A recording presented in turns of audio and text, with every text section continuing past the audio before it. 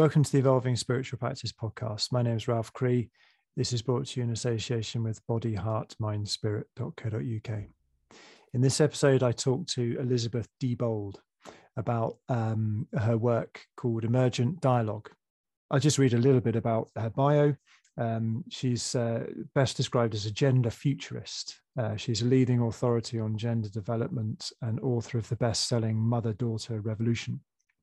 For the past 4 decades, she's worked on the front lines of gender and cultural evolution as activist, researcher, journalist, spiritual explorer, and transformative educator. Her lifelong pursuit of freedom, creativity, and equality between the sexes has taken her from door to door, activism for the US, equal rights amendment, to groundbreaking research on gender development at Harvard University, to cutting-edge cultural and spiritual investigation at Evolve magazine. Elizabeth has been sought out as an expert on gender and the evolution of culture by major media outlets in the US and abroad, and has lectured in the US, Canada, Australia, and Europe. Her work has appeared in academic publications, popular media, and international anthologies, as well as in the now defunct quarterly magazine Enlighten Next, where she was senior editor for nearly a decade. She's made multiple appearances on Oprah, Good Morning America, and NPR, and was featured in a major Lifetime documentary on girls' development. So it was a great pleasure for me to have a conversation with Elizabeth, and I hope you enjoy it too. So Elizabeth Diebold, welcome to the Evolving Spiritual Practice podcast. It's a great honor to meet you. Thank you so much, Ralph. It's an honor to be here. Right. The topic of evolving spirituality is a very exciting one. Yeah. And in part inspired by your work, I must say. Yeah. Yeah. So that's interesting. Yeah. Well, I came across your work originally through this organization that you're part of called Enlighten Next. And I came across this in about 2007. And so Enlighten Next, just for those listening, it was an organization of spiritual practitioners based around the central figure of this American guru called Andrew Cohen. Andrew Cohen, controversial figure, and we're not really, this conversation not really about exploring Andrew Cohen in particular, but the work you do, has that as its roots. That's right. There are 3 main things which I think Enlighten Next made as very valuable contributions to our culture, and particularly in terms of spiritual culture and spiritual practice. One of them had this amazing magazine called What is Enlightenment, and then later called Enlighten Next magazine. And I actually clubbed together with a couple of friends, and we bought the entire back catalogue of those magazines a few years ago. And it was very, very highly regarded around the world, in the context of spiritual communities and people. And then also not just spiritual people, it was it reached right down into culture and politics and history. It was, very, very broad. And a fascinating magazine. And I understand you were the senior editor of that magazine for 10 years. Is that right? Yeah. And you also have a magazine that you run nowadays called Emerge. Yeah. No, it's called Evolve. Evolve. That's it. Sorry. There's Emerge and Evolving is all getting blended in my mind. So you have a magazine called Evolve. That makes sense. Yeah. And do you see the Evolve magazine as a kind of continuation of the Enlighten Next magazine? Well, actually, it's really interesting, Ralph. In Germany, Enlighten Next magazine and the original magazine, What is Enlightenment, were published and translated and kind of added to for a German audience. So it was published in German also. Right. Yeah. and when Enlightened X magazine closed or folded, and I can't remember when that was, 2012, 2011, something like that. The group in Germany said, this is too valuable. We're gonna find a way to continue having a magazine that deals with these issues. And they created an interim magazine, a magazine for a few years called Enlightened X Impulse in German. And then through the generous donation of someone in Germany, Evolve Magazine was born. And Evolve Magazine is in many ways definitely a continuation of the work from What is Enlightenment and Enlightened X magazines, but I think it's even more related to culture, and not to what is the relationship between consciousness and culture. How does our spiritual practice, how do we transform through spiritual practice, and what implications does that have for creating a different culture? And I think those topics, we deal with things that are very timely, like AI, where we've touched on cryptocurrency, where we just finished an issue on the inner development goals. We've talked about the myth of the market, and but all from a consciousness perspective. And I think so in some ways it's more the magazine. I would have created I would have wanted to have Enlightened X magazine be, but it feels like it's right for this time, that it's much more explicitly about the transformation of consciousness and culture. Yeah, and I watched a YouTube video of you interviewing Jordan Hall for the magazine. Yeah. So, people listening might know Jordan Hall. He's an example of someone who is, not so much necessarily a spiritual practitioner, but someone who's very much involved in Web 3.0, as they call it. The next manifestation of the internet, and this kind of sense-making community which is emerging at the moment, which are trying to. It's very interesting. There's all these people coming at this from different angles to co-create the sort of new forms of culture, and the Web 3.0 and the stuff that Jordan Hall talks about is the kind of external manifestation of the changes in our collective consciousness, so to speak. And so it's a very broad, omnidirectional look at what is emerging, as far as I can tell. Yeah. And I think what we're trying to do, we're looking at the consciousness component of that, but I think also all these folks who are like Jordan Hall or John Vervaeke or Zach Stein, who else? Thomas Bjorkman. They all recognize that the consciousness dimension of this is as important and is a fundamental issue around the fact that our collective sense making as a culture in the West is collapsing, and that understanding understanding consciousness, having access to sacredness, to the inherently meaningful, is essential for the foundation of any continuing and alive human culture. And so a lot of them are dealing with very technological things or very abstract, complex, system-oriented aspects of this.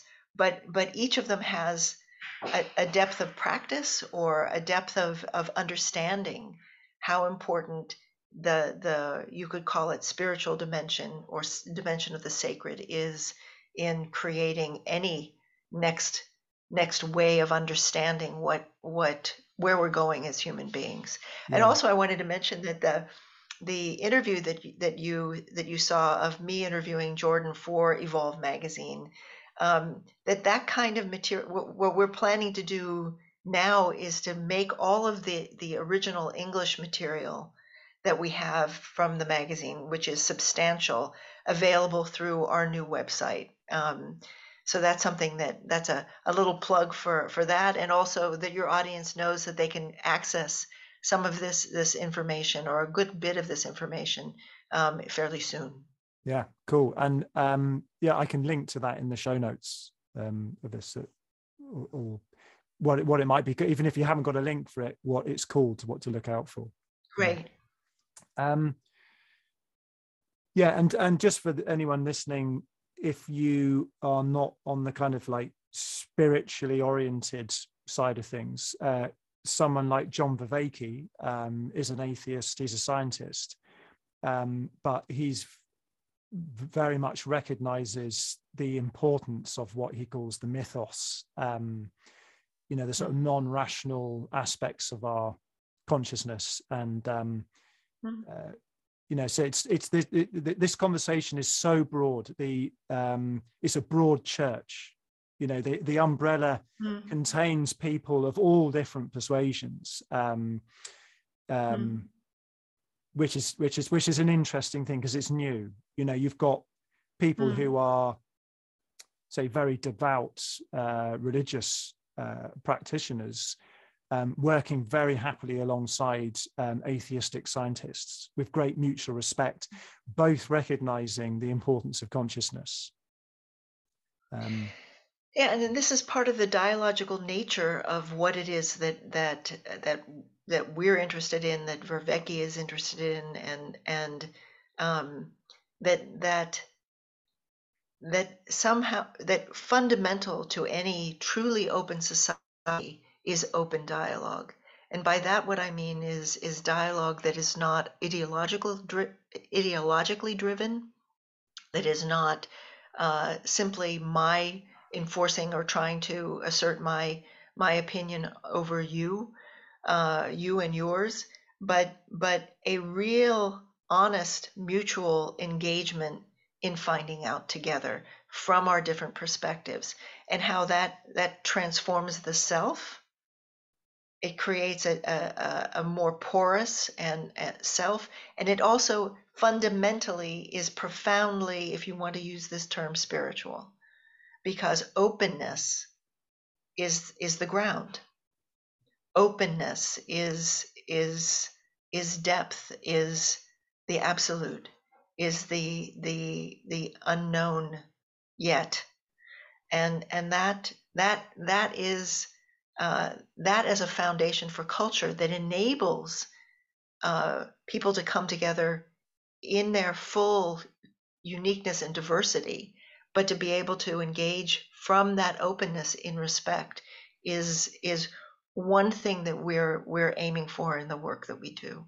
Yeah, and I mean, we can get into this in a bit, but we're living through very interesting times the last 2 years, where there's been, well, I mean, you could extend it beyond the last 2 years. There's been a lot of cancel culture, censorship of all sorts of things, and open and free dialogue is something that we're in danger of losing in many respects in the kind of mainstream.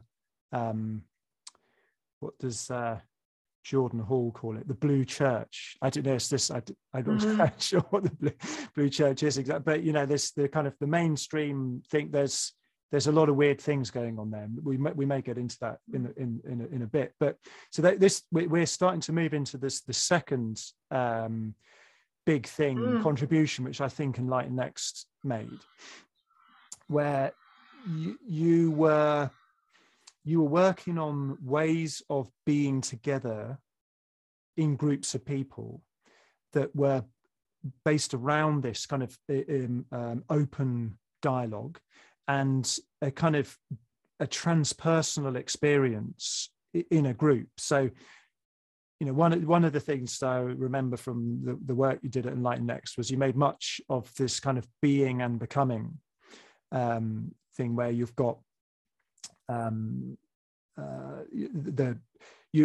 lot of you, well, I think probably all of you, had a very long-standing and deep practice of meditation, which kind of gives you that sort of classically transpersonal experience of being. But you, and I understand that was the kind of origins of Andrew Cohen's teachings, kind of were there, but kind of morphed slowly into translating that into what you might call the world of form, or together with other people rather than a solo practice, where you were coming together as a group. And you've got this word you use called transindividuation, which is a great word. And there's another word which I've come across, which I think meshes with this, which comes from Tim Freak, and which is unividual. So, and I in my mind those mesh, but we can unpack what those terms are. So. And this is that you do you have this process. You kind of carried on that work with your partner Thomas Steininger that you call emergent dialogue. So, I mean, the first thing is like maybe we could if you could unpack the term transindividuation. That might be a good place to start with grappling with this one, if that seems, unless there's another place you wanted to start, because it's almost, this kind of work seems to be almost, it's quite difficult to describe in very tangible ways, because it's, and I feel this, and I may be wrong, that because you're trying to cultivate emergence, you don't necessarily want to prescribe all the steps. It's not a 12-step program where you do this, you do that, you do that. You want to kind of, because you're dealing with complexity, you want to have the sort of the smallest intervention to enable this thing to happen. So in a way, that's kind of how I see it, as that there's not the kind of the 10 steps to doing this, so to speak, the cooking, the ingredients, or the menu. Does that make any sense? That was a bit of a yeah, sure it does. It does. And actually there are like 4 or 5 things that you've said that bear responding to. I want to ask a question first. You said there were 3 things from Enlighten Next, and that was the first 2. Okay. Do you want to mention the third, or do you want to go into where we are now? Or? Well, I mentioned the third because this is connected with the emergent dialogue work, and that was this recognition that. And this is to do with the being and becoming. The being being that kind of more classical mode of being type meditation, the ground of being that people would be familiar with. But the other thing that you were doing in Enlighten Next, which was very interesting and exciting and inspired people around the world, was the evolution, what you were calling it at Enlighten Next, the evolutionary impulse. So this is the kind of transpersonal. I mean, there's a kind of parallel with Shakti from the non-dual Tantra tradition, but that tantric tradition arose at a period of history where evolution wasn't really such a powerful concept as it is now, and so it's kind of the impersonal force of creativity in the universe, and actually naming that, making it explicit, and actually feeling that as the motivating force of your own life as an individual, and the motivating force of all living systems.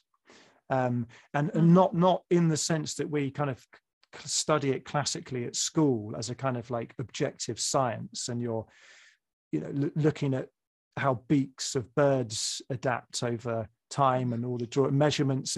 Not so much the quantitative side of it, but the qualitative side, the qualia. What does it actually feel like to be an evolving, self-organizing system that is a conscious, you know, what does it feel to be the consciousness that is evolving? So, you know, that was the third contribution that I think was really significant from Enlighten Next.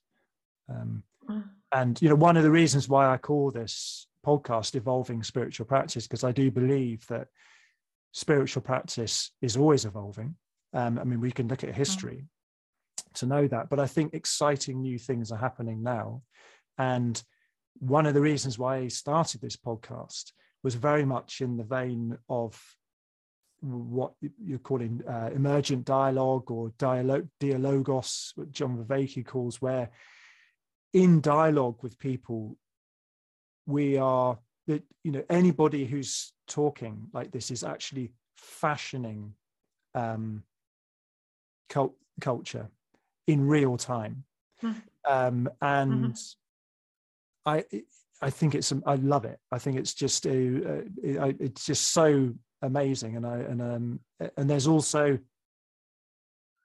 yeah. So there we go. That was the third aspect. And so there we go.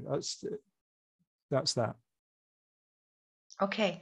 Let me see if I can jump off from what you just said and have been saying, and maybe begin somewhere and start historically. Yeah. And I think that might be helpful. So if we think, one of the biggest transitions that happened in human development was the birth of the book religions. Was what was called by Karl Jaspers as the Axial Age. The Axial Age was really the beginning of the time when God was recognized to be within oneself, and that there being a unitary God with which one wanted to align, which was key to a process of individuation that we are the recipients of thousands of years later. That a great deal of spiritual practice and the birth of many different forms of spiritual practice, from Christian prayer to Buddhist meditation to chanting, etc., were designed to individuate the consciousness of of a individual being or person.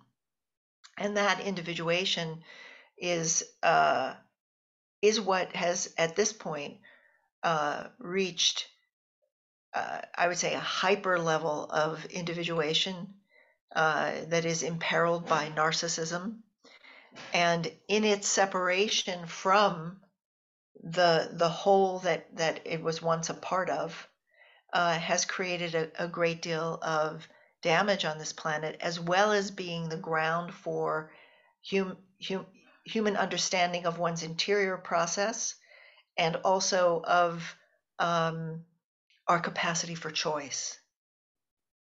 That until you are an individuated human, you do not have the capacity to choose freely, which is something that it has been in development for the last, I guess, 500 years, has become something that is the talk of philosophers, has been really the focus point of Western culture. That we have gone way too far in that direction, perhaps, or this is as far, we had to come this far in order for something different to emerge, to happen. I don't know. It is, and what seems to be happening now is a profound course correction and transformation and reintegration of wholeness and access to wholeness in through the individual choosing self. And that in a sense is what transindividuation makes possible. That the recognition of wholeness means that I'm actually not separate from you in a fundamental way. We are distinct. It's a complex non-separation. It's not just everything is the same. We're talking about oneness and everything being equal. We're talking about a lot of differentiation, an enormous amount of differentiation held in a depth, held in the whole that that everything is part of. And it is the capacity to engage from there, from this wholeness that is not separate, and also to bring one's distinct experience into dialogue. That is what we're exploring as an evolving practice, and as a developmental practice of capacities of humanness that are being integrated at this point in a new way. So I don't know if that gives us context enough. No, that does. And so this individuation that happened in the Actial Age was a kind of was an actual a beneficial evolution yes, in the history of humanity at the time, and a necessary one. And lots of amazing innovations happened, and so they're kind of coming out of this collectivism of the tribe, and there are significant downsides to. I mean, there's lots of positives to the collectivism of tribal life, but there are also significant downsides. And it was those downsides which kind of propelled humans to create this individuation. But then, as is so often the case with anything in life, things go past their sell by date, or best, but no, not sell by date, best before date, So there was a kind of, and it, as you say, it's gone a bit far, and the excesses of individuation we're experiencing now are giving rise to the desire to look for something else, and just for people listening, that I think this is what I'm assuming you're saying, that we're not talking about getting rid of individuation and being individuals and going back to the kind of collectivism of tribal life. We're integrating that collective experience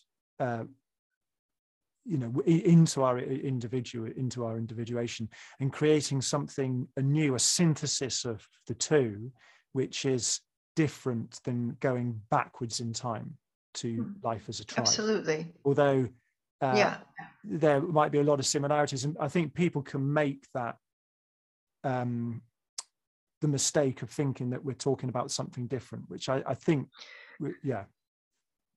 Well, what's interesting is that transindividuation takes a great deal more individuation than just being an individual, a developed individual in the West.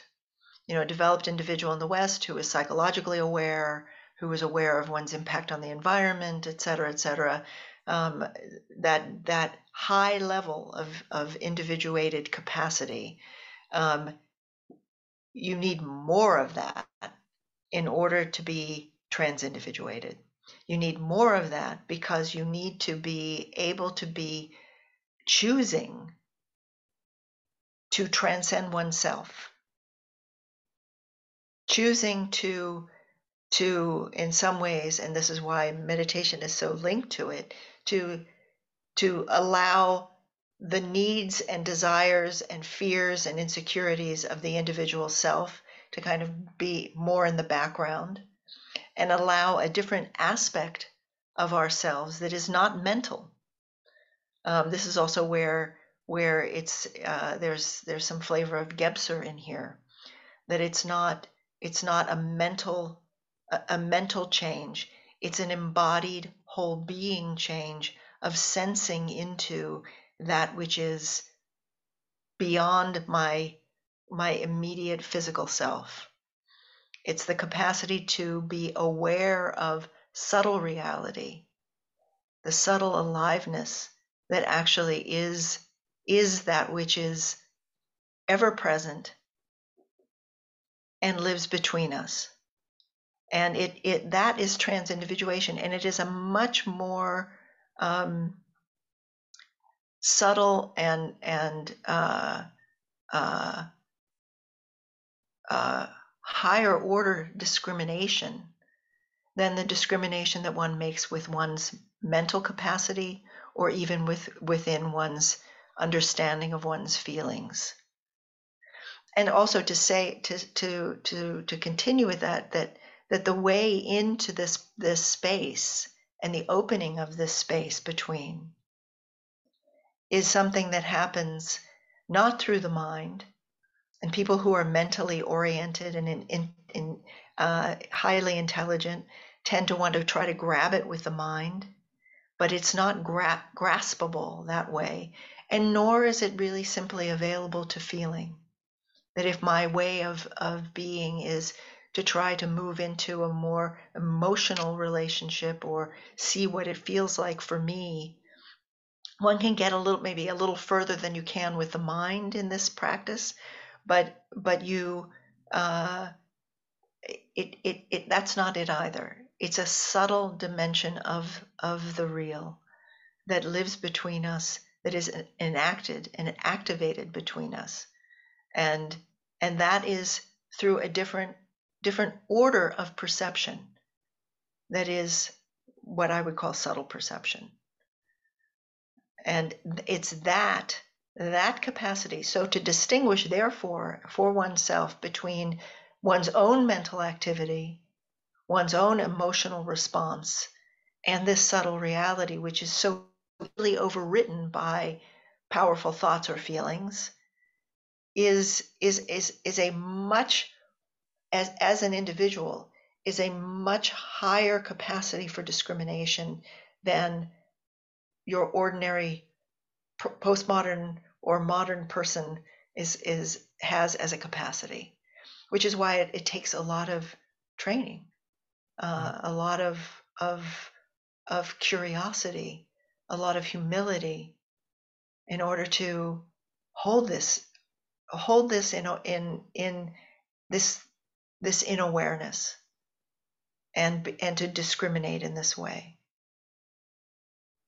It's interesting to locate that field. We might use that word. Mm-hmm. Normally, when someone wants to locate something, they have to have some kind of guidance towards it. And I suppose that's what happens when you do these emergent dialogue sessions. Mm-hmm. That you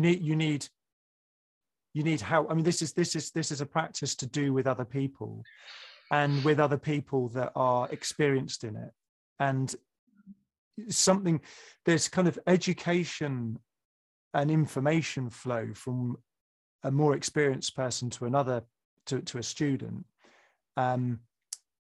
happens on many levels that aren't thinking or using concepts or emotions. And so, one way, so although this is a difficult thing to describe, it's not because this field doesn't have simple location, in the sense that water bottle does. I can say that there's a water bottle over there. You just walk over to it, put your hand around it and pick it up. Sometimes to actually be able to perceive what we're talking about, you actually need to just do this with other people. Right. So that kind of takes us to you have this practice. May I respond to what you just said? Yeah, please do. So in some ways, you're absolutely, the habit that we have in the West, the Western mind's habit of subject-object division, I'm a subject here, you are over there, you are therefore an object of my awareness. That subject object distinction, that is also the root of othering, and you are other to me, you are not me, which is true, and also that divides us from nature or being, um, is part of what this practice is working to transform.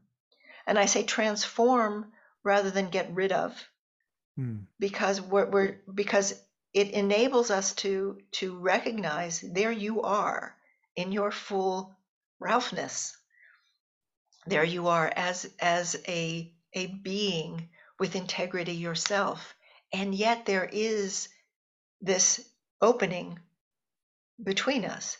There is something that happens that is different when you are alone in your studio and looking at your screen and setting up, and then I appear, and you bring openness to that encounter. There's something very subtle opens as we meet each other, as we encounter each other. And it's that, paying very close attention to that is the root of this work. And it doesn't mean either that you get rid of mind or feeling. It means you learn how to speak from and to this dimension, that one's feelings become rewired, actually. The set of emotions that one has, and ends up, you find that there's a different set of responses that come to you naturally, and your mind then becomes used in this field in a way that is kind of turbocharged by the collective intelligence that is emergent from it. I just kind of zone that I was trying. You were it was interesting. You were, through describing that, I started to sense this field that you're talking about, and become very curious in it, and get a little bit lost in it. So, well, the thing is, you have a set of questions, you have a set of things that you want that is out here. That's it. And then there's also something that's happening between us. So it's tricky. It. Yeah, no, there we go. So that's what I was going to say. That, so when you say transforming, there's this experience that we're so used to thinking of things as being mutually exclusive. Something is this or it's that. And one of the reasons why I came across your work and Enlighten Next, and Emergent Dialogue and all these things, was I got interested in the integral philosophy and theory of Ken Wilber, which is all about moving beyond the way of thinking of either or. It's this or it's that. And the way they describe it is it's both and. And so quite often, and this can happen in meditation training too, you're sort of trained to focus on something to the exclusion of all other things. So, kind of classic meditation practice might be focusing on the formlessness of your own awareness so intensely that actually other things like bodily sensations and thinking can actually cease. Or you might focus on your breathing, for example, to the exclusion of everything else. And that not all meditation techniques are like that. And one of the techniques that I've been practicing for a few years, and I particularly love, are sort of more with the you might call non-dual tantric meditations, where you're actually paying attention to the entire everything at once, but that's not in a kind of bland oneness sense. You're actually you can distinguish the different elements, but you're experiencing it as in one gulp, so to speak. So you can actually feel your formlessness as well as the energy moving inside you, and it's all one thing. And so when we're coming together in the way that you're describing, you might notice your thinking, you might notice your emotions. I might notice the notes that I've prepared for this conversation.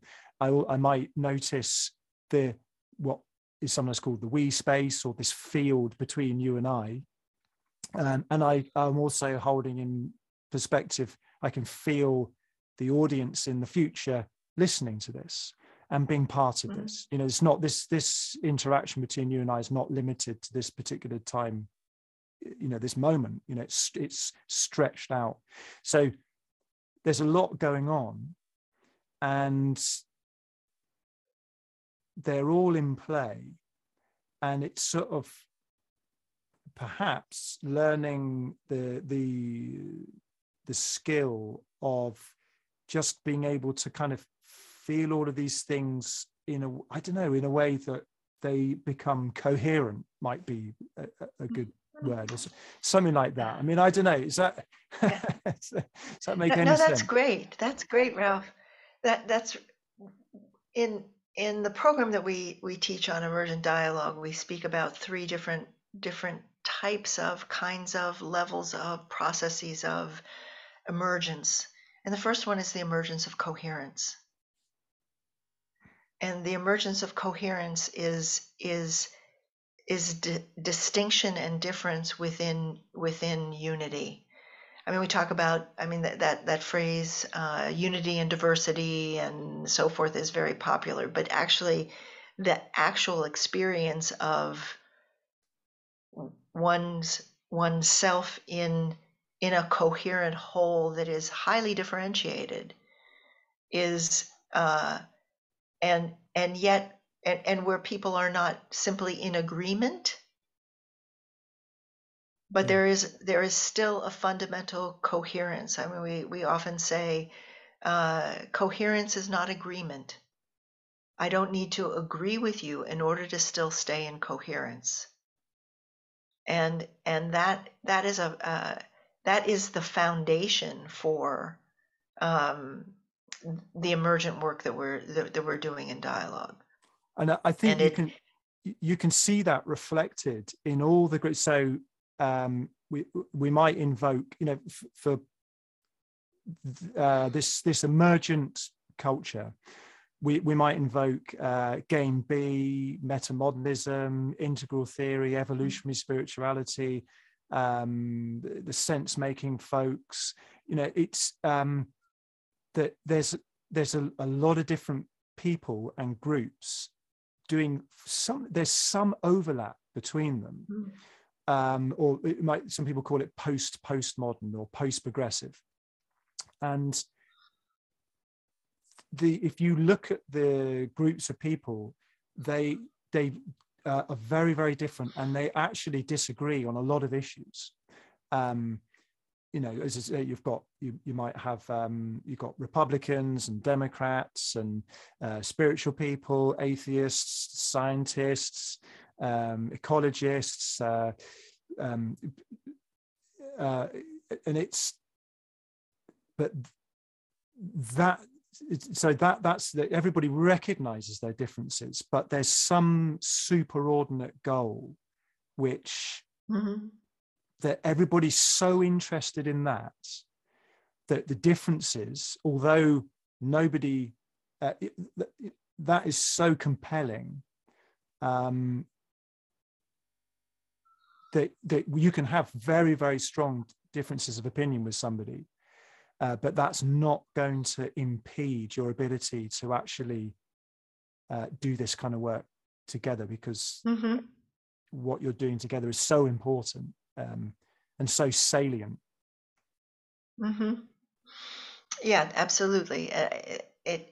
The intention, the shared intention, and also an capacity to experience coherence, which is again a subtle perception, but having this deeper shared intention is part of what makes this possible, and also authentic curiosity. Because I think in the fields that you're talking about, each person knows at some level that their particular thing isn't it. And I don't mean that it's not useful or shouldn't be part of it, but that there's some larger totality that is needed, or something that requires that we find a way finally to integrate these apparently polar opinions or positions or approaches, and that the need for that, the need for us to develop the capacity for that is more important than my particularly hanging on to a particular bit of knowledge or that I think is terrifically important. It doesn't mean that can't come in. It means that I'm not over identified, that I'm more identified with finding this solution that is going to come from more of us than I am in advocating my own perspective or seeing it as the be all and end all. And that tip is what's needed in order to participate in emergent dialogue in a way that allows for something to emerge. Because if each of us is so identified with our position, our discipline of work, or the last thing that we read and have an opinion on, if that's where we're rooted and defended against, then the coming together and the potential creativity that, and I think this actually is the next form of emergence that we talk about, the potential creativity that can come from this kind of serious difference, but from a place of profound curiosity and a recognition that we are all somehow needed, that the soup has to be made with all of us in it, that it's not going to be one ideology, one approach, one discipline that is going to carry the day. It's going to be this integration that is what it's going to take, and in that desire for integration, in this context of emergent dialogue, a synergetic intelligence starts to arise between us that starts to work with that which we know, and and seems to have within it a kind of seeking capacity for integration, for bridging polarities, for integrating polarities, for insights that are not mine, but belong to the group that's dialoguing, and even larger, you could say, belongs to the whole. Yeah, it's making me think of a rainforest, and one of the words that comes up a lot, and I think this is very explicit in all of this kind of this gestalt of culture creation, is complexity, and a full-on recognition of complexity as a thing, and the self-organizing nature of complexity. And that in a rainforest, you've got the elephants doing their thing, you've got the mushrooms and the all of the mycelium doing their thing, the low canopy, the high canopy, the insects, the reptiles, and the water systems, and it comes together to make this thing that we can recognize as the rainforest. And there's an ecological view, the sensing oneself as an ecological system, and sensing all living systems as this ecological system. That kind of metaphor of the rainforest seems to mesh a bit with what we're talking about, versus like the one idea might be we got to grow hemp or something, and then you've got fields of hemp or soya, and what we recognize the specialness of a truly biodiverse ecological region. You know, we go to a rainforest and we get something, we actually sense something there. Difficult to put your finger on, but you sense something good, true, and beautiful about that environment. And then you go somewhere that doesn't have that level of complexity. You know, you can, it feels slightly off. Does that correspond, or am I shoehorning it into that metaphor? No, I think there's something to your metaphor. I think that the thing is that the individual mind, no matter how hard it tries, can't hold the complexity that we're in right now.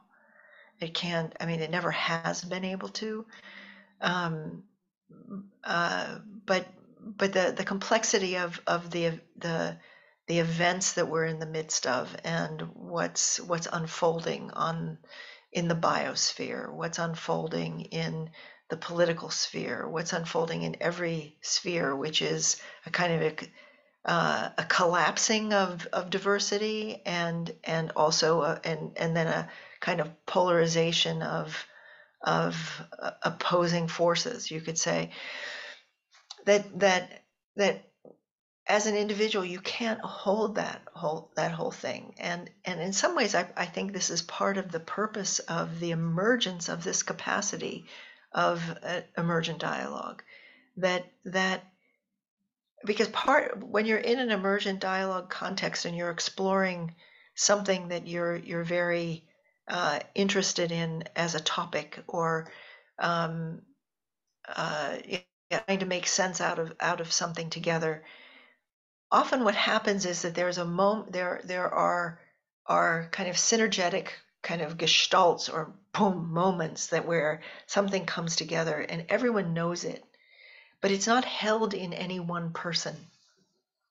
It's held in the whole. And one learns it. One learns it, but it's not a mental learning either. One has it as a learning going on from the dialogue context, but it's somehow held in a place that is beyond what our mental structures and capacities can actually configure and hang on to.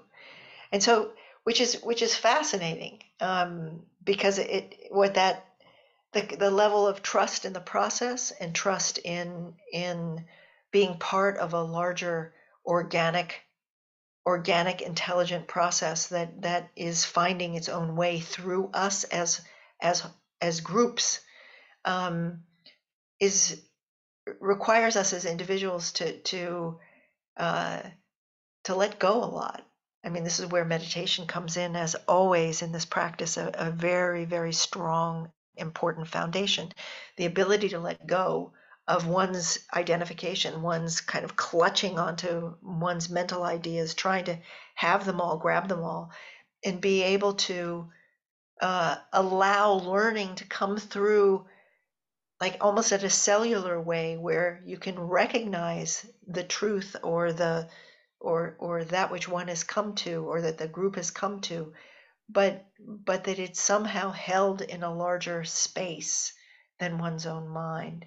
That takes a lot of trust in the process of life itself, and makes us it's quite paradoxical, actually, because it's something that one has as a part of the body of knowledge that one is, and yet it isn't something that is simply 3 bullet points that I've got in my head, that have come from this discussion or this dialogue. And that speaks to the transformation of the individual, that I've just totally lost my thought. Well, so John, there's another thing that I've thought of when you were talking, was John Vervaeke talks about distributed cognition in the cognitive science, that we actually don't do our best cognition just on as an individual. That when we're a group, we actually we're like different aspects of a processor or something, that between all of us we actually cognize.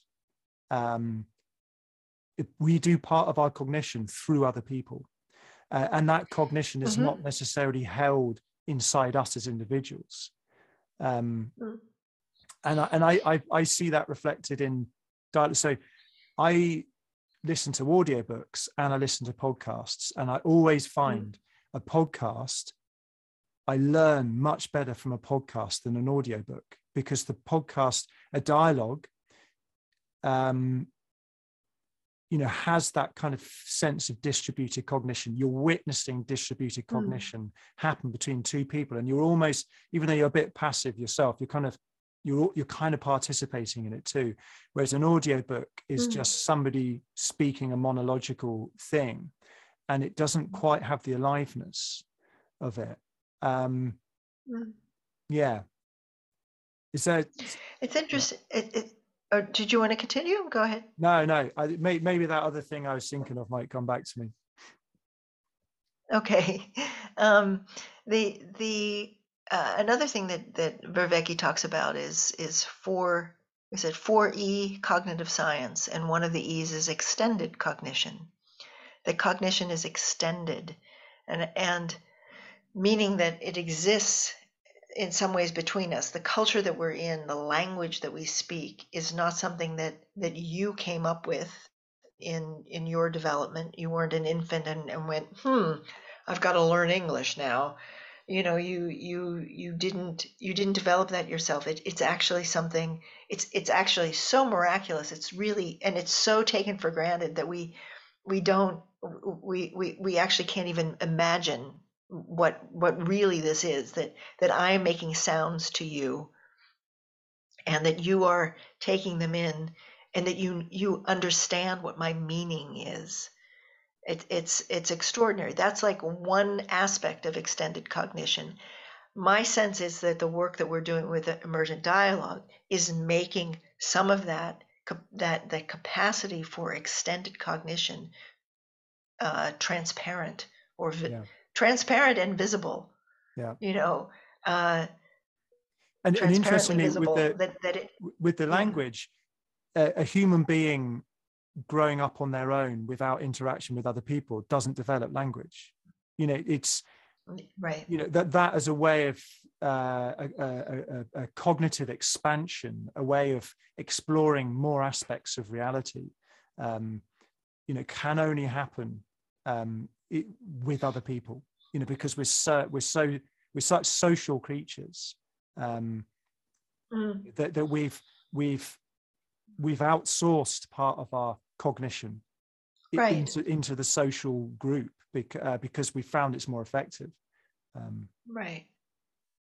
And therefore, what we are capable of what is possible for us to think is limited by that. Yeah. Oh God. Yeah. That's the downside. The language that we. Yeah, the language that we speak frames what is possible within our experience. Living in Germany, I'm aware of that because so often it's like, well, there isn't a word like that in English, or what does that mean? And it's like there isn't an equivalent, but we have done that, and we've done that in enormously complex ways and in very diverse ways across the planet. And if you speak to somebody who understands indigenous language, or a particular indigenous language, there are often concepts that we can't even sort of really get at all, because they're coming from a different ontology, a different sense of meaning making. Yeah. And we can extrapolate that into the future and know that humans in the future will be very, very different to us, and have a conceptual framework that's foreign to us. You know, and one of the things I loved that came out of, I think it was Carter Phipps, but you know, was something you talked about in Enlighten Next, was the Flintstones fallacy. You know, of thinking that people that live in the distant past were basically like us, but just wearing furs. You know, right. Yeah. That's one of my favorite terms. Yeah, I love that. But what that means, to me, the powerful thing about that is that if we look at that through time, the human mind and capacities have changed. It means that they can change again. Yeah. I mean, it's like what you were saying about the future, that in the future, the frameworks or the ways that people experience how they are, what it means to be human, will probably be a very different set of experiences. And I think that's an And enormously hopeful thought, and something that's really important for people now to recognize, because people look at humans now en masse and say, wow, we're so dysfunctional, that they look into the future and imagine us in the future, and they kind of put that together and create some dystopian view of where we're heading. But when you actually take seriously the evolution of consciousness into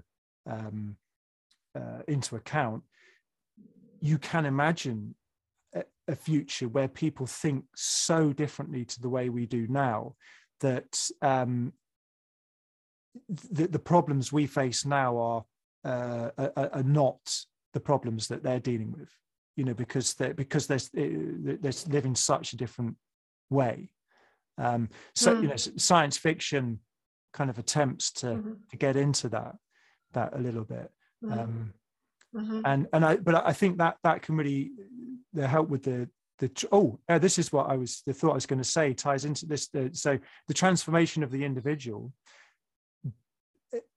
in the way you're saying, that trusting the process. So trusting the sort of self-organizing of complexity and all of this stuff we're talking about, trusting in life, the process, the future, trusting in humans' ability to evolve and change in the future and come up with creative solutions to our problems and those sort of things. That becoming an individual, at a certain point, you've lost your trust in life and the living universe, because it's sort of, I have to make this happen myself. You know, it's not, there's nothing else is making my life happen, or nothing else is making culture change. So if you're just a bunch of individuals trying to make cultural change, you're not trusting in the process. You're trying to do it all yourself. Well, this is a delicate point, I think, Ralph, and I think it relates to the evolutionary impulse, or if you want to call it that. I prefer to call it eros. Yeah. But that if our I'm going to do this, I'm going to fix it, you know, I'm going to take care of I'm going to save the planet, etc. Even beautifully well motivated, coming from a place of separation is probably not going to create the result that we need. And then what do we do? And what we do in terms of trusting the process doesn't mean that then I just put my feet up and say I'm going to watch I'm going to watch Netflix then for the next 20 years in order, because it's like, what, just wait for the process to kind of tell me what I need to do. It means actually being touched by where we are as human beings, by the fact that the Western mind has produced all this amazing, powerful capacities, and we're on the verge of destroying the biosphere and possibly destroying complex life on this planet. And it's actually being willing to face what is, that enables the process to start to move in oneself. It's only through a sincere reckoning with like, wow, my life is so embedded in ways of being and thinking and etc. that are part of the problem. Not to be a downer and not to be something that makes one flagellate oneself and it's like, oh, I'm guilty, I'm bad. And there's a lot of that happens, but to honestly recognize this predicament and and and and be heartbroken, because it's the broken heart. In if you want to talk about spiritual practice, the open door, the door to usually to our deepening, our transformation, is often a broken heart. In fact, I think it almost always is. Either people are at a point of desperation. It's like, I can't live like this anymore. They're brokenhearted. Something often happens to recognize, it's like, wow, I don't have, this is like 12-step programs, excuse me, 12-step programs that say, I admit that I have a problem. I have a problem. I'm living out of relationship with life. And it's in that sincerity and in that heartbrokenness that then one can come into contact with, one is willing to put one's own pride and glory aside for and to engage with other human beings, and to be sincerely in dialogue and sincerely in conversation, and that out of that conversation one can begin to sense a directionality, a movement, a an a, a, a light that says, this is next, this is what's coming, this is what you need to be part of, and to work from there. Who else is curious? Who else is dying to know, to what it is that's possible here? And it's from that what kicks in is the process. But one has to submit oneself to reality in order to be able to trigger the process that we're in. Yeah. Well, and a broken heart can go one or two ways. A broken heart can drive you to, alcoholism and despair, and binge watching Netflix for 20 years. But it can do the opposite. It can have this erotic, evolutionary, desire to participate and actually, create something beautiful, and mend people's hearts, mend your own hearts, and it's a bit of a mysterious process how that happens. And in a way, it's not always guaranteed which way someone is going to go when their heart is broken. And in a way, you could look at us collectively as humans and say, well, our hearts are being collectively broken by the dysfunction of so many things, in our lives and world. And it's not always propelling people towards doing great things. No. And I think that's because we're lacking what you were referring to before. We're lacking, and in many communities there is no higher ordinate goal that we're sharing. Yeah. There's no story that we're sharing that gives us access to how can I move forward. I mean, what we're talking about here is a new narrative, you could say, or is part of a new narrative, and it's at this point only known to a very small fragment of our species, and in many, because the systems that have organized human life have become corrupt and are not providing meaning or value, deeper value to people. The sense of despair and not knowing what to do is very, I mean, it's rampant. I mean, opioid addiction, all different forms of addiction, divorce, rupturing of relationship, suicide. I mean, these are all signs of a crisis in meaning. And that crisis in meaning is and that sounds too nice to put on, to say. It's a crisis of being superfluous in the world, of having no purpose.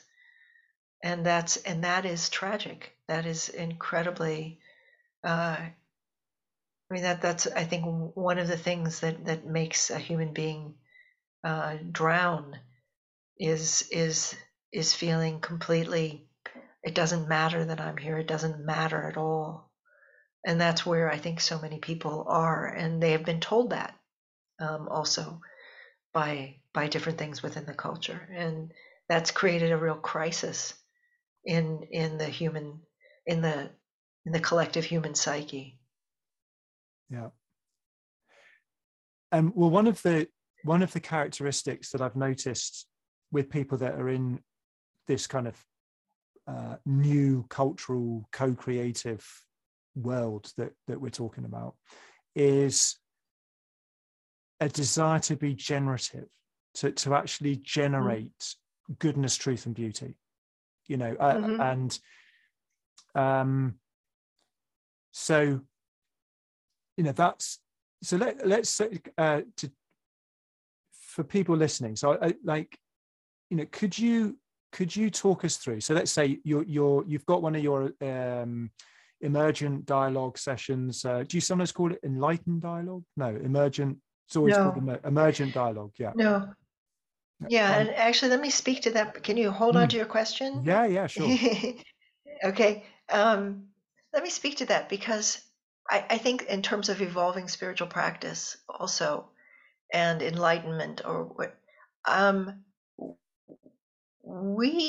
Thomas and I, feel very strongly that what it is that we're exploring here is something that needs to be generally available. That it's not an esoteric or special practice or something that one does. I mean, that's what, think about it. Dialogue, this is what we do. We talk to each other, or we don't. But I mean, we engage with language, and we are in relationship through language. We are creating through language, that we are language beings. And so emergent dialogue is like, okay, how do we infuse, how do we open up the thing that we do that is just most human, which is talk to each other?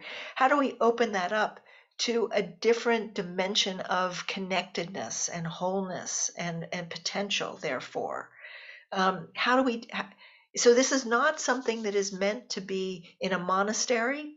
I mean, if you think about part of the way that the first axial age created individuated human beings, was all those people, in hundreds of thousands of people all across Asia, through Europe, in monasteries, focusing on this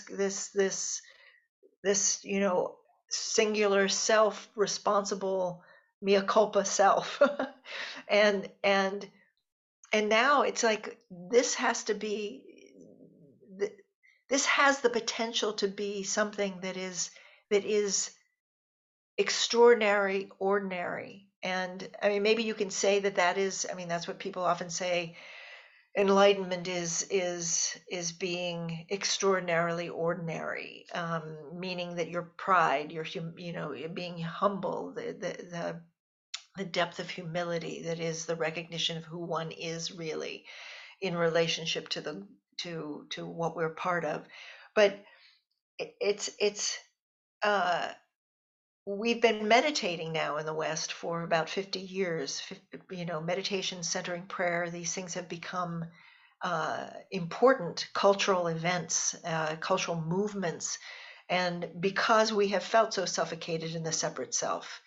And this is another movement.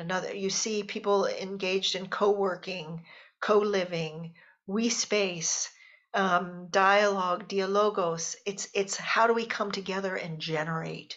How do we come together and make something alive?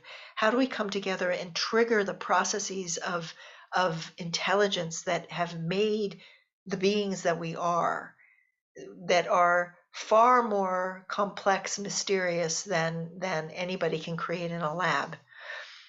How can we tap that and be that? That's what this, and that is not that is, I often don't even like to use the word spiritual. It's a process of consciousness, and everyone has one. Yeah. And it doesn't mean, I'm not saying that everyone is capable of doing this, because actually that is not the case. But we can create spaces that hold human beings in a deep field, and the fundamental quality of that field, which is why people often become so magnetized to this practice, is that it is about love. And it's not a love that is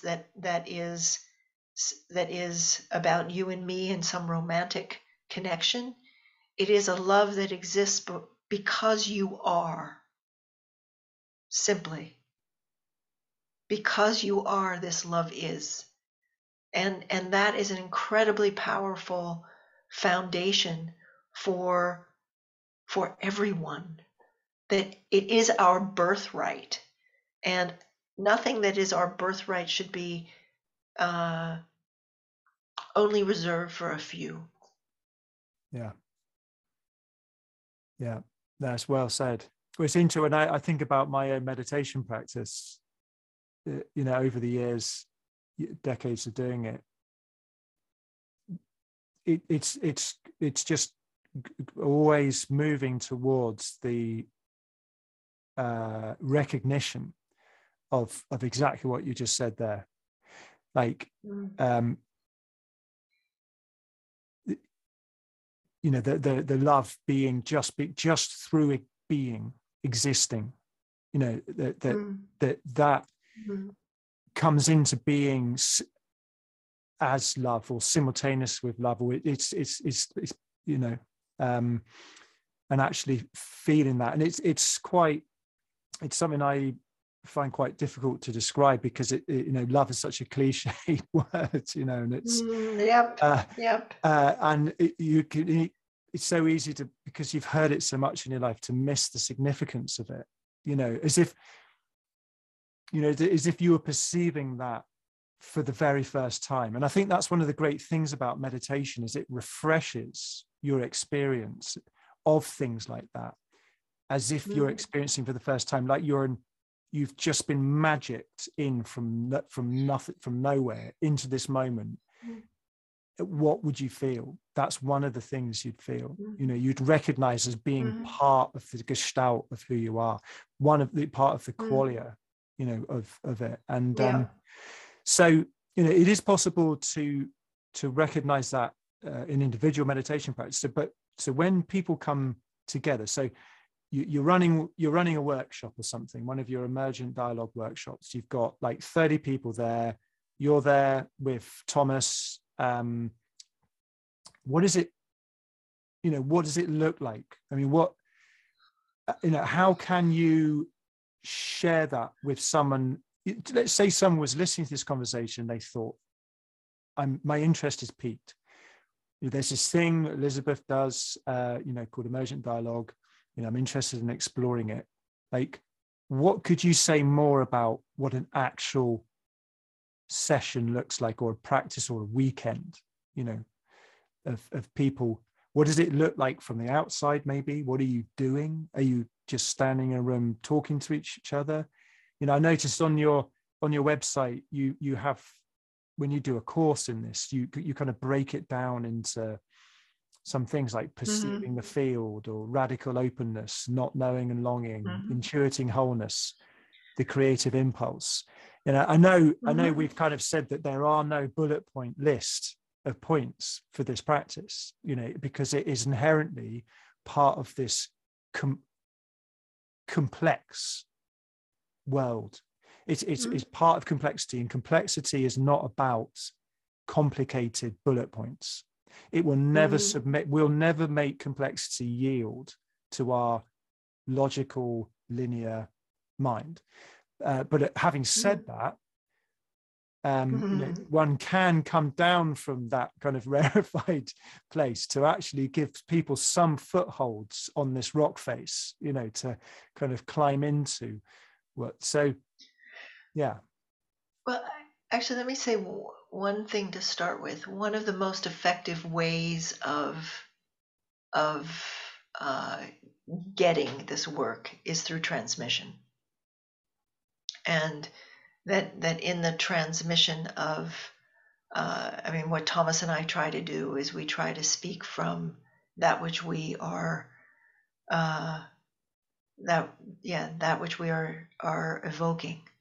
We speak from it and to it.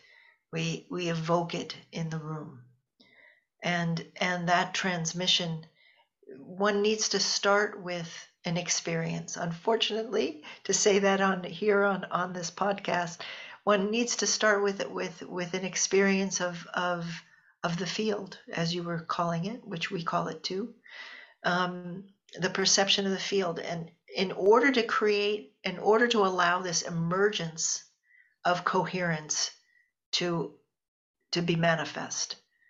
So that we have different ways in meditation being part of that, where we're shining a light on the same thing from many different directions.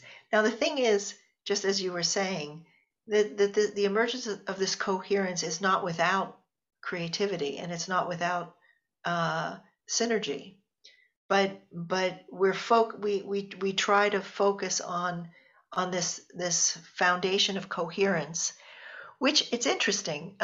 We have there are two. We find there are a couple of pitfalls in that first opening, where people first get a sense of like, oh, whoa, there's actually something that people talk about.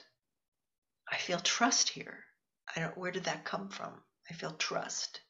I feel love, for sure. Sometimes people just say, I feel so comfortable here.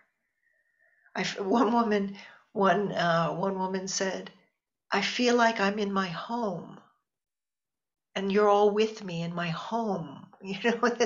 This quality of belonging, of we evoke that through as many different uh, doors in as we can find. And because different things will trigger things for different people. Some people go, home, I don't home. Home is not where I want to be.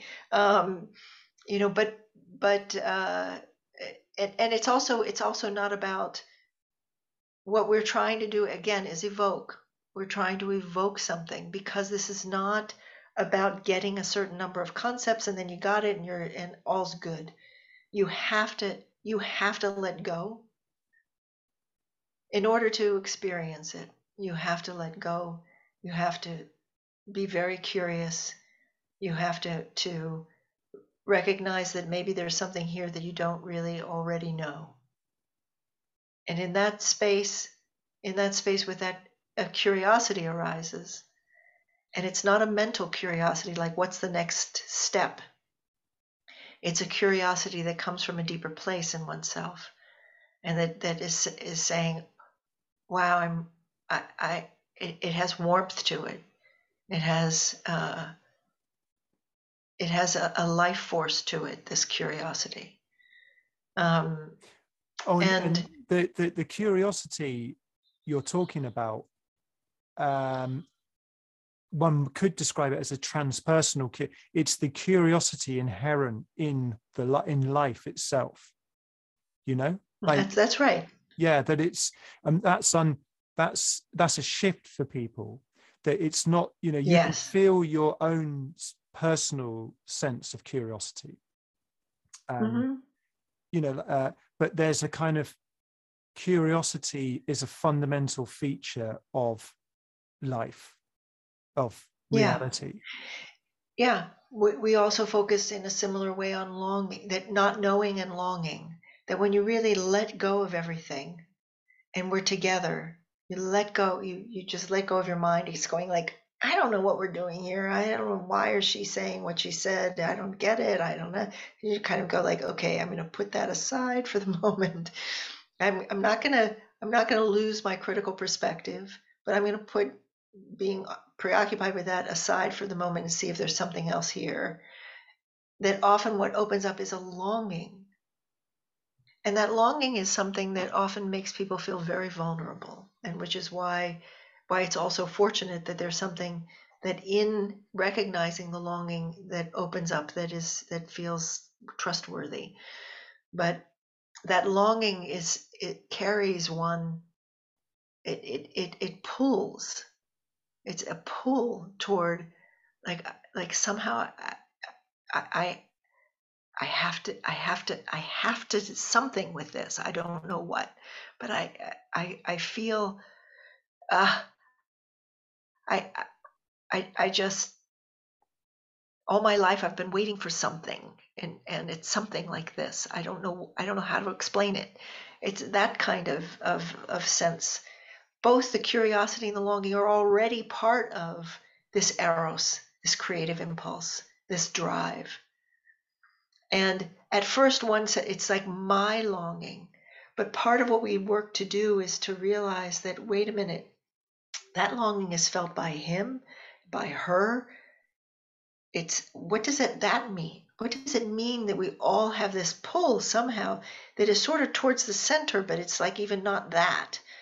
But what is this? And that shared movement is the creative impulse, is eros, and following that and saying, what does that want from us, through us?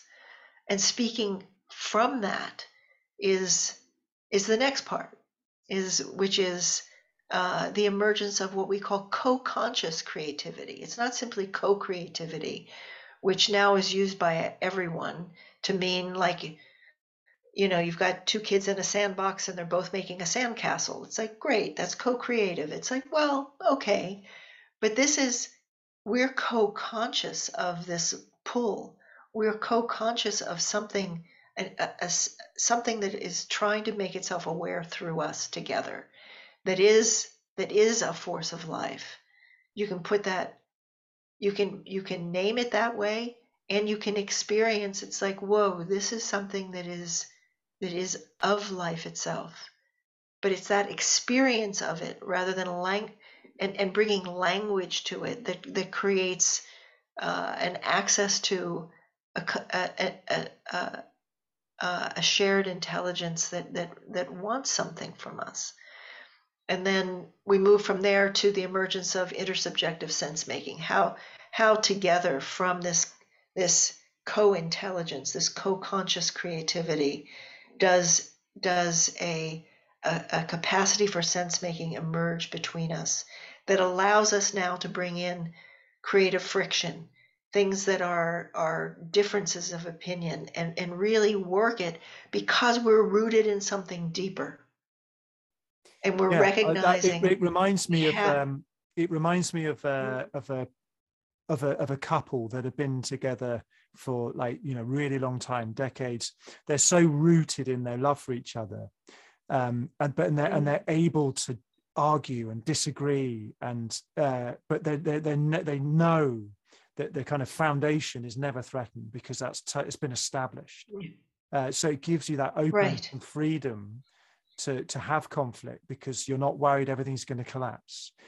And in a way, you can see that's what's lacking in our culture at large, is that kind of trust in something underlying. We feel that we all feel threatened by the conflict, that the conflict is tearing us apart.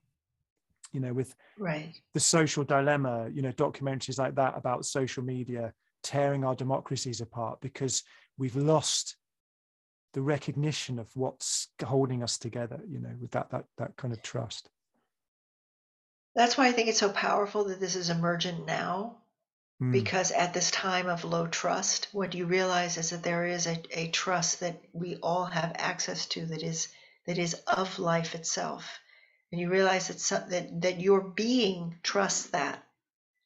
Your mind may not, but your being does. And if you can ground yourself and root yourself in that, it opens an enormous amount of risk taking, of capacity for risk taking. But I wanted to go back to something. I started to say this about this emergence of coherence, that often people who often people find this dimension of trust, love, wholeness so compelling that they don't want to leave it. And then that can be quite regressive. That can end up being, it's like I want to give up my capacity for choice, and I'm gonna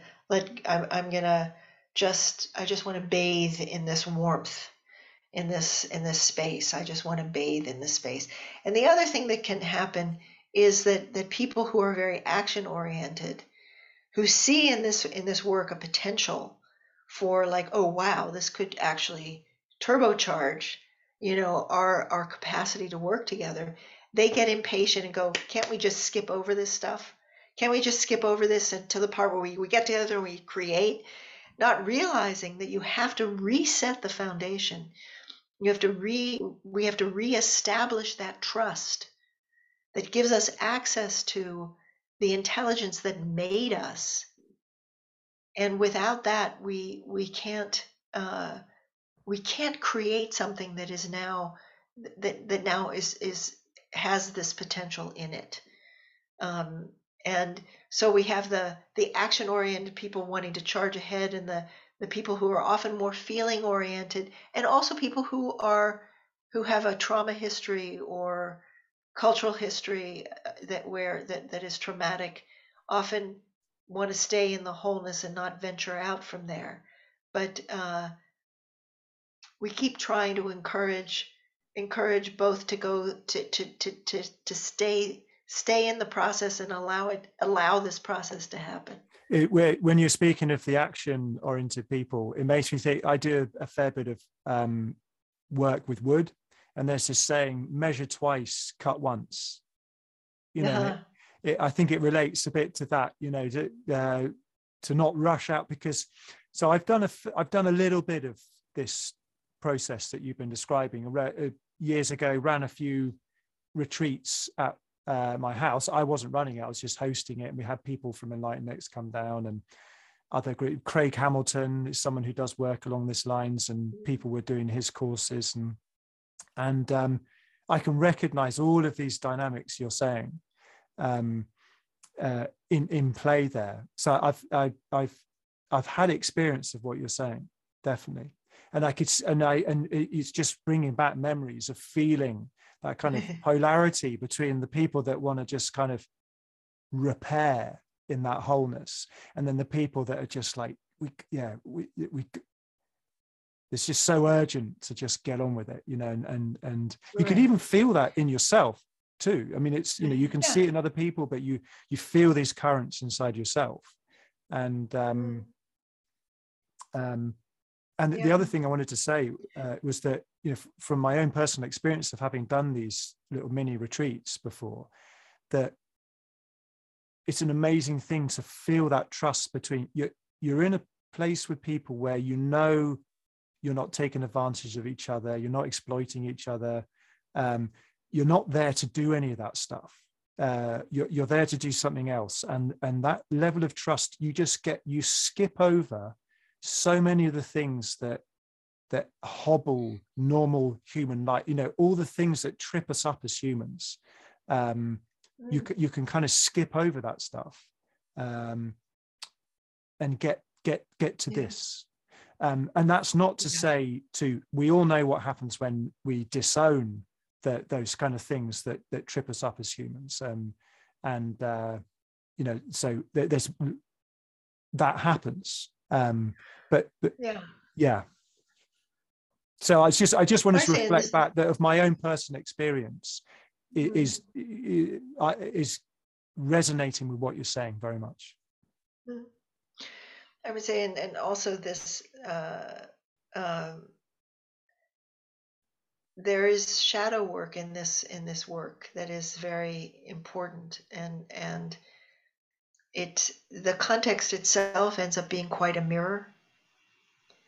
To one finds that in repeated engagement with it, that all of one's defenses and uh, uh,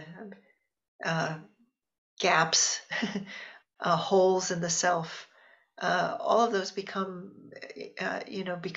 obvious to particularly to oneself. You may be sitting there and not saying anything, and you're not saying anything because you've kind of caught yourself in a loop, or you've found something, you're feeling at an edge and feel frightened about crossing it. All of or you start to become concerned with how you're looking to the group or whatever. It all becomes mirrored in this trust. This ground creates a very powerful mirror of everything that is in the way. And in engaging in this practice over time, over a long time, that addressing that together from a place of again, still of non-separation. Yeah. From a place where one recognizes, just as you said, these two currents, this one that says, oh my God, we've got to act. And the other one says, whoa, finally, I'm at peace. There's wholeness here. I just want to stay here for the rest of my life. That those are in us, as well as selfishness, greed, insecurity, fear of all kinds of things, aggression, arrogance. All of these are in all of us too. And to be able to be together in that field of trust and love and I just often call it non-separation, and to be able to go like, wow, yeah, that's who we are. That's part of an ongoing heartbreaking process involved in this. But it's the heartbreak is within the context of how beautiful this field of non-separation is, how precious it is, and how much it comes from my not doing anything. It simply is. Yeah. And I think I ran this like integral group for about 10 years or something, and we used to come together and do stuff along these lines. And because a lot of us, well, all of us there, it's one of the kind of attributes of people that are interested in this integrating thing is shadow work. Everybody was doing it. Everybody was seeing, I've been seeing a psychotherapist now for 14 years. And wow. the people that we were coming together with were all seeing therapists, had done lots and lots of shadow work. So when I say you come together and you can kind of skip over the stuff that trips up so many normal human interactions, I mean that happens best with people that actively do shadow work. So when you come into a room full of people, and that I know that I know that we do shadow work, and that we some of the things that, to say, trip up normal human interactions, we know about those things, and we kind of you can kind of turn your attention to that, uses up less bandwidth of your consciousness, so to speak, and you can actually concentrate on some other things, so I mean, I wanted to say that because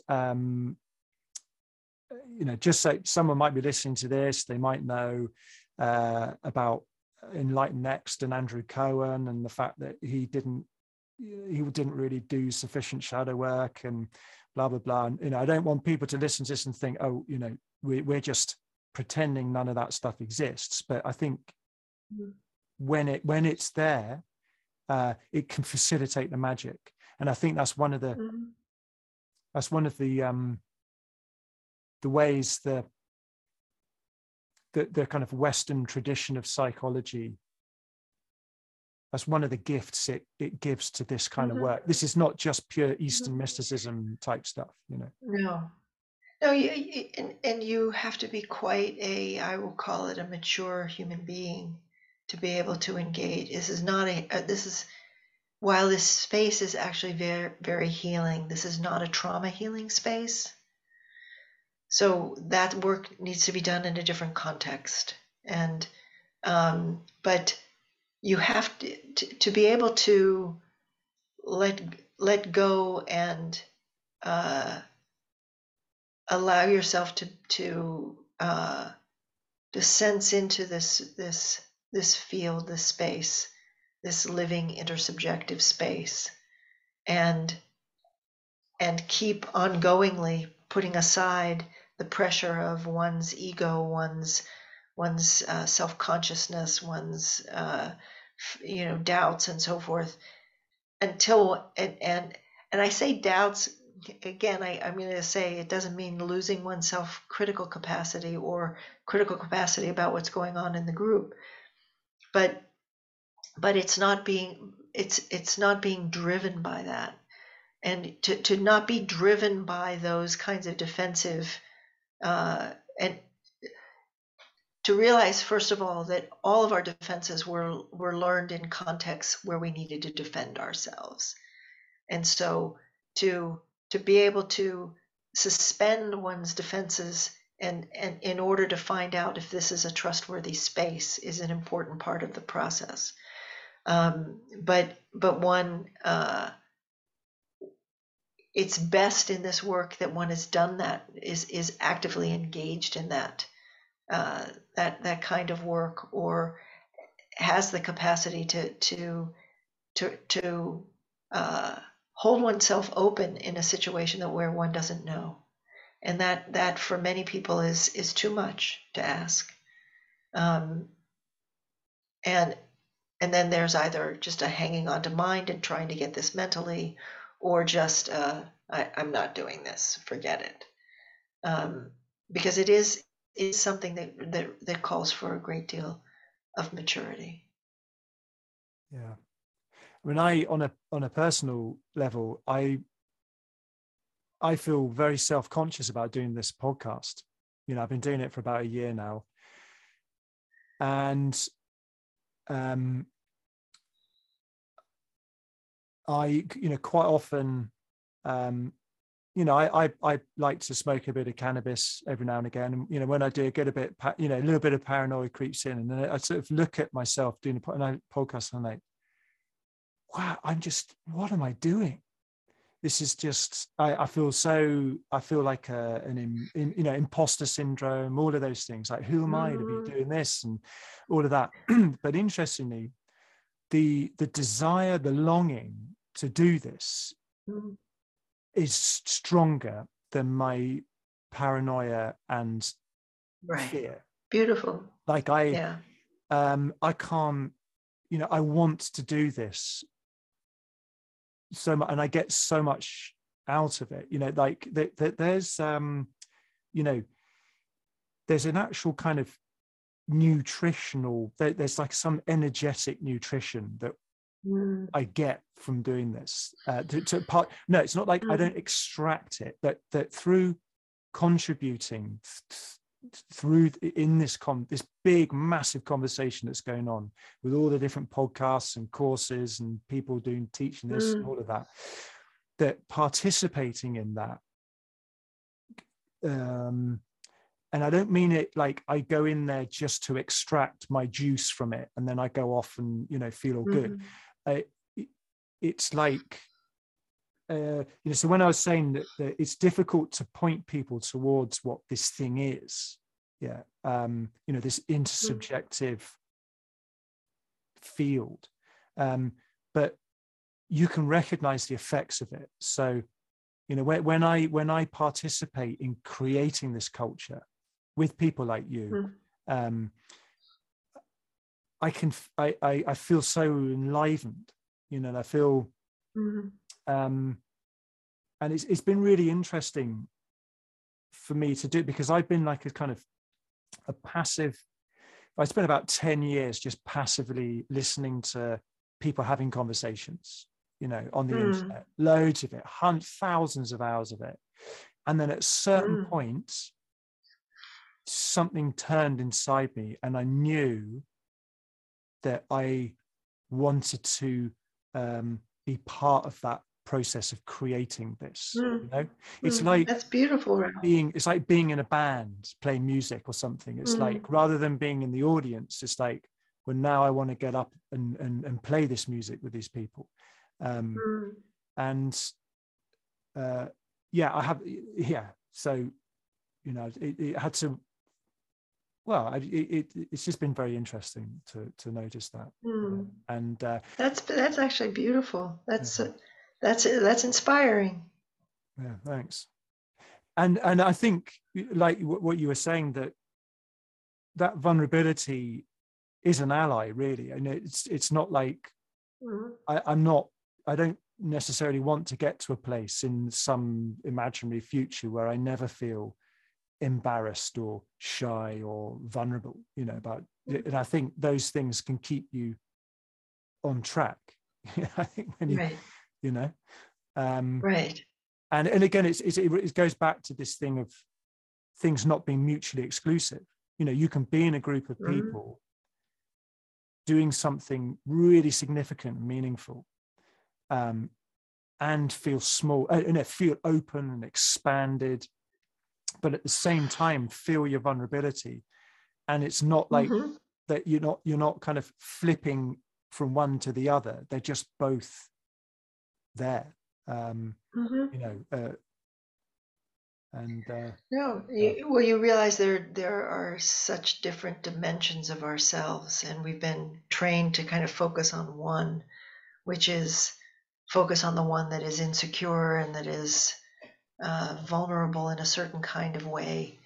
And this practice and this work and what you're saying, this conversation, this larger dialogue,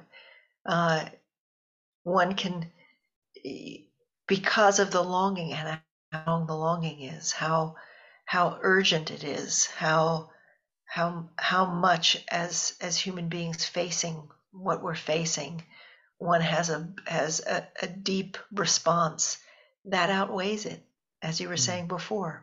And that outweighs it. And it feels different to that sense of duty, you know, that kind of slightly traditional sense of duty.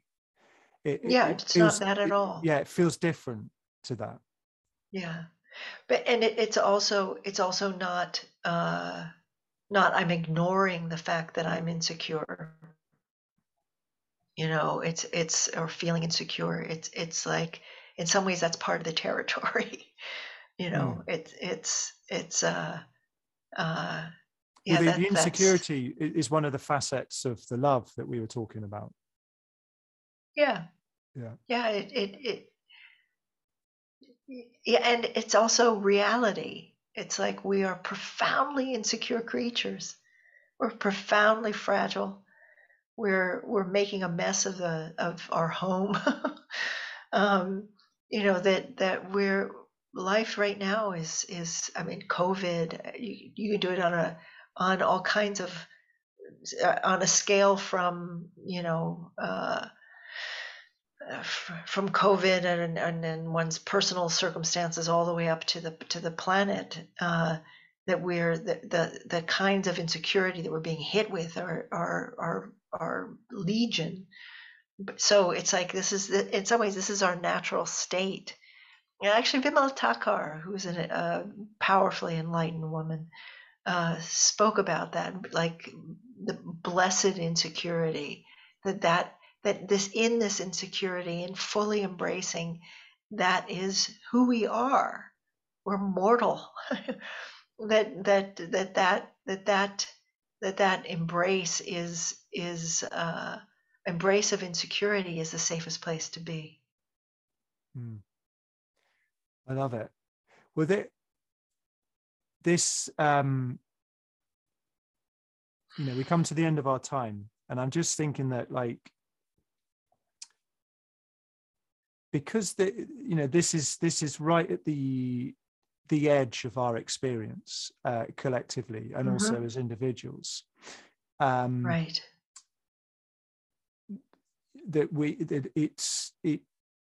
as you say, you can shine a light on this from many angles, but you can never point to it, so to speak, like in very simplistic way. So, my hope is that this conversation that we've had, and anyone who listens to it, will have been shown the general kind of direction or of this kind of this special intersubjectivity that we've been talking about.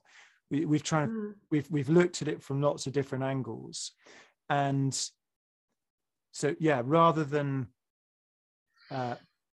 put a pin on a map and say that's the place to go to, we've said, this is the walk in that direction, and just see for yourself, because you can't actually just put this into words. And one of the ways people could do that is to go to one of your workshops. Well,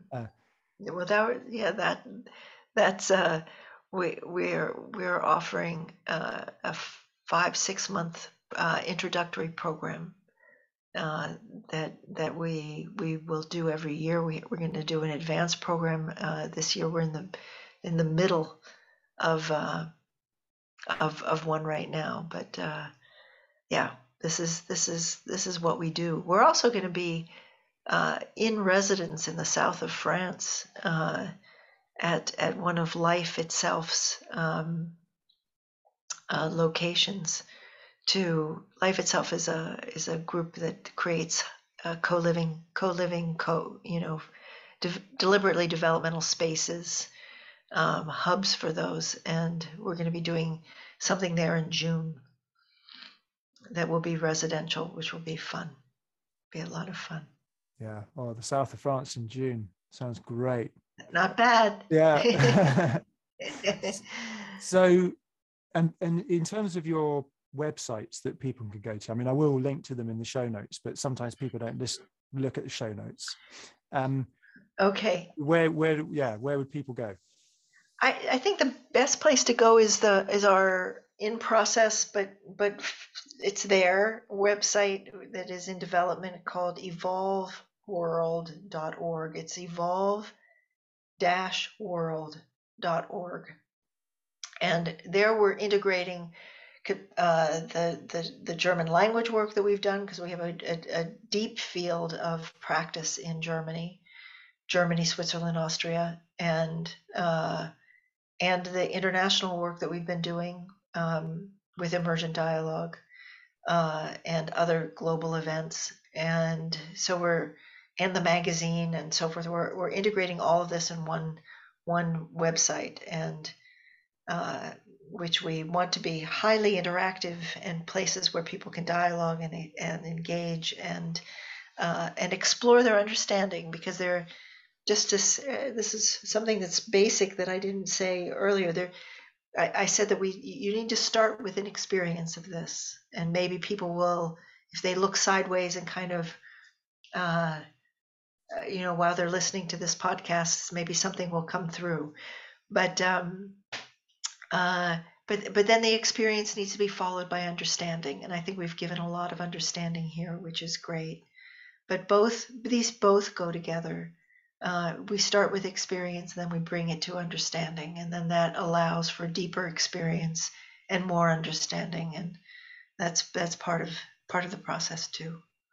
And your 6-month course, is that like an online thing with some in-person meetups? Right now, because of COVID, it's all online. We're looking to develop a facilitator training that will be partially online and then also face-to-face meetups. Wow. But right now with COVID, it's what it is. Yeah. Well, the internet actually yields some pretty good results. I think yes. people have been surprised. Yes. No. that I think this is part of the work that needs to be done, and part of the work that you're doing, Ralph, is consciousness can warm up cold technology, Yes. and on and on through Zoom, through phone, through different ways, that there is a capacity to transmit and to engage at a deeper level that is felt, and that's exciting. The technology, it's sort of like you realize that um, printing or writing was created to create bookkeeping, and then we get Bibles, and then we get sacred text. We get, this Zoom is a that we're using is it was a business platform, and now we're using it for trans individuation and Yeah. co-conscious creativity. That's cool. Yeah. Yeah. Yeah. It certainly is repurposing. Wow. Well, thank you, Elizabeth. I mean, 2 hours has just whistled by. Okay, Um, great. but Thanks so much, Ralph. yeah, thank you.